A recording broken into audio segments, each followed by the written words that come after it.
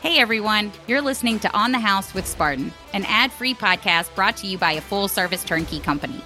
I'm your host, Lindsay Davis, CEO and co-founder of Spartan Invest. On this show, we talk about all things real estate, from market patterns, industry insight, construction, property management, and other investment avenues. We hope you'll join as we dive into today's episode of On the House with Spartan.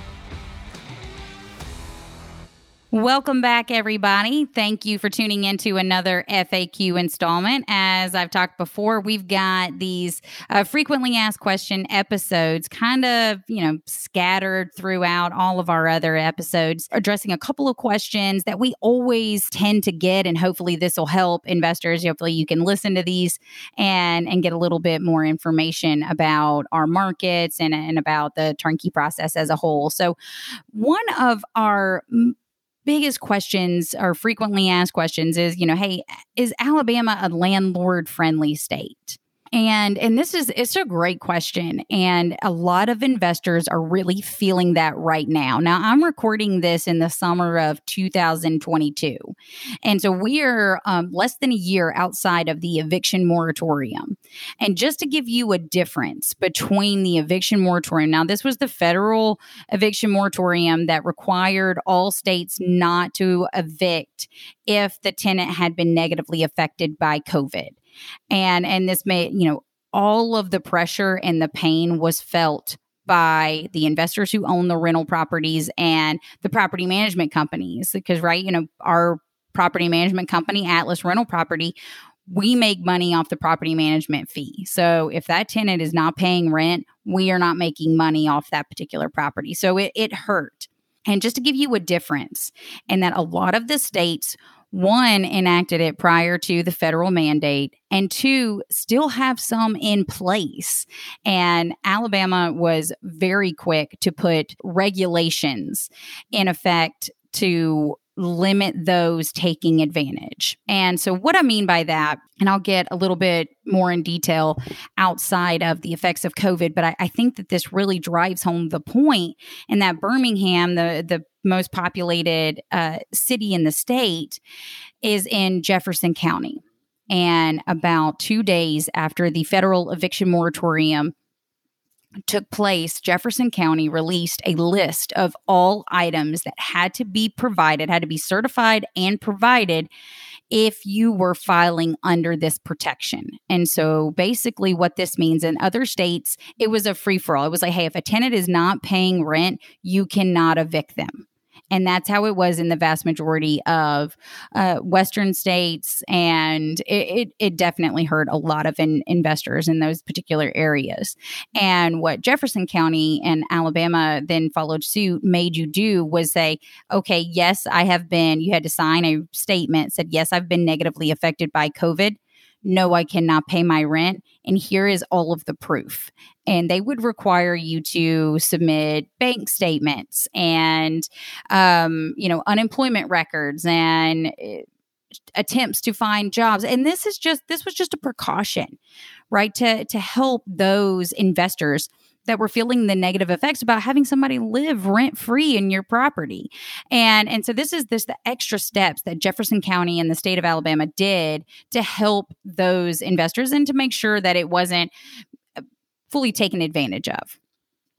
So Alabama and Tennessee, I'm going to talk a little bit about both, and that we are in the Chattanooga, Tennessee. It's our newest market. We've only been in there for about a year, but we have several markets in Alabama. So I'm going to spend the majority of the time talking about their Alabama's regulations, because we're in Montgomery, Tuscaloosa, Birmingham, and Huntsville. In Alabama, if a tenant is not paying their rent, you can file for eviction the day after rent's due. So rent is due the 1st and it's late after the 5th. So on the 6th, technically you can post that eviction notice, and you have to give a 7-day written notice to pay or move out. Now, this is 7 business days, and that's actually been recently changed. It changed in 2019. Prior to, it was just 7 days, included the weekends, but now it is 7 business days to pay or move out. And that is served. We don't, at Atlas Rental Property, we don't necessarily do that. We don't post the eviction notices because a lot of tenants, they always pay on the 5th, or I'm sorry, they pay on the 15th, and they pay their late notice, and the tenant, and the investor gets a higher return because they're cash flowing a little bit more because that tenant paid late. So we don't want to necessarily deter that, and we don't want to evict a tenant that just because they don't pay necessarily on the 5th, as long as they're paying their rent in a timely manner, then hey, we want to keep that tenant in place. But after the 7 days, that's when the process starts. And right now we track our average eviction date, and we are at 66 days.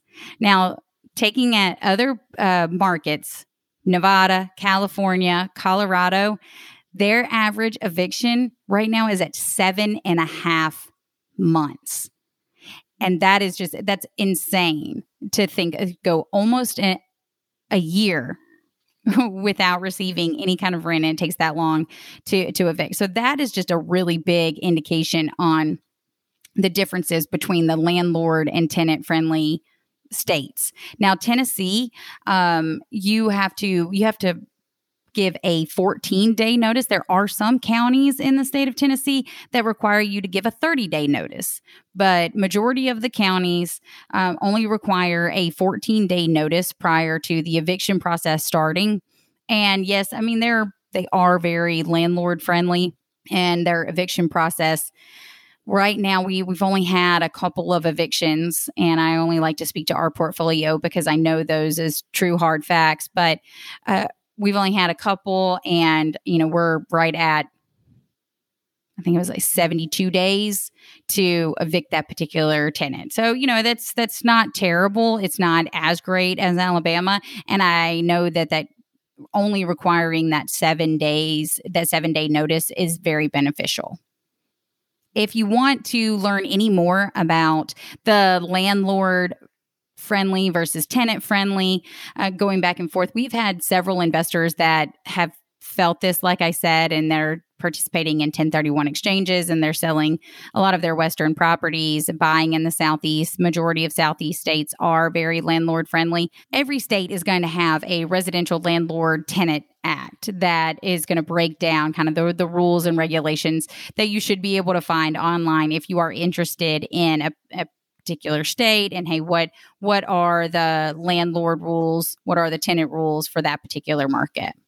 Another frequently asked question that we get are, hey, what does the application process look, or how do you become a tenant in one of our properties? And most of the time, unfortunately, this question comes once a property is going through an eviction.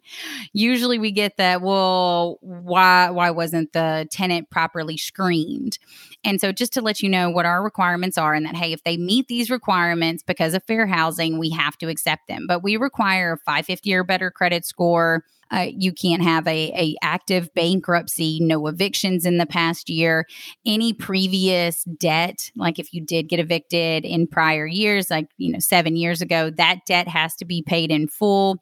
We require an employment verification, a current landlord verification. There's no federal prison record or criminal record for the last 7 years, and then no violent felonies or violent misdemeanors. We also require that their income be 3 times the monthly rent. We do look at gross numbers in that regard as opposed to net, but we are also, our application team, they're looking at any kind of outstanding debt, what they have to pay, and taking all of that into consideration. But basically, if they fit that criteria, we are legally required to accept them.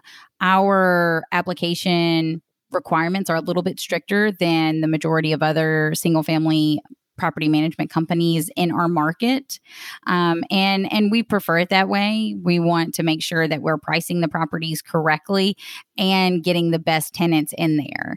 And I'll talk, we'll spend a frequently asked question episode, or maybe even just a full-blown episode on all the nitty-gritty details on what goes into our eviction process, because that's a pretty common question as well. It's like, hey, what does that eviction process look like? What, give me the days. How long does it take to do X? And so we'll spend some time on that. But for the most part, I mean, our eviction rate, we've averaged prior to COVID and the eviction moratorium, we average less than 1%. So even if you're that investor and you have one property and your property is in that 1%, you feel it. And I understand being frustrated with that. It's happened to me several times, but the majority, it's the exception. It's not the rule. So that's the application process and how you how we screen tenants and approve them for our properties. All right, guys. Thank you so much for tuning in to our frequently asked questions, our FAQ episode, and I will see you next time. That's On the House. Thank you guys for listening today.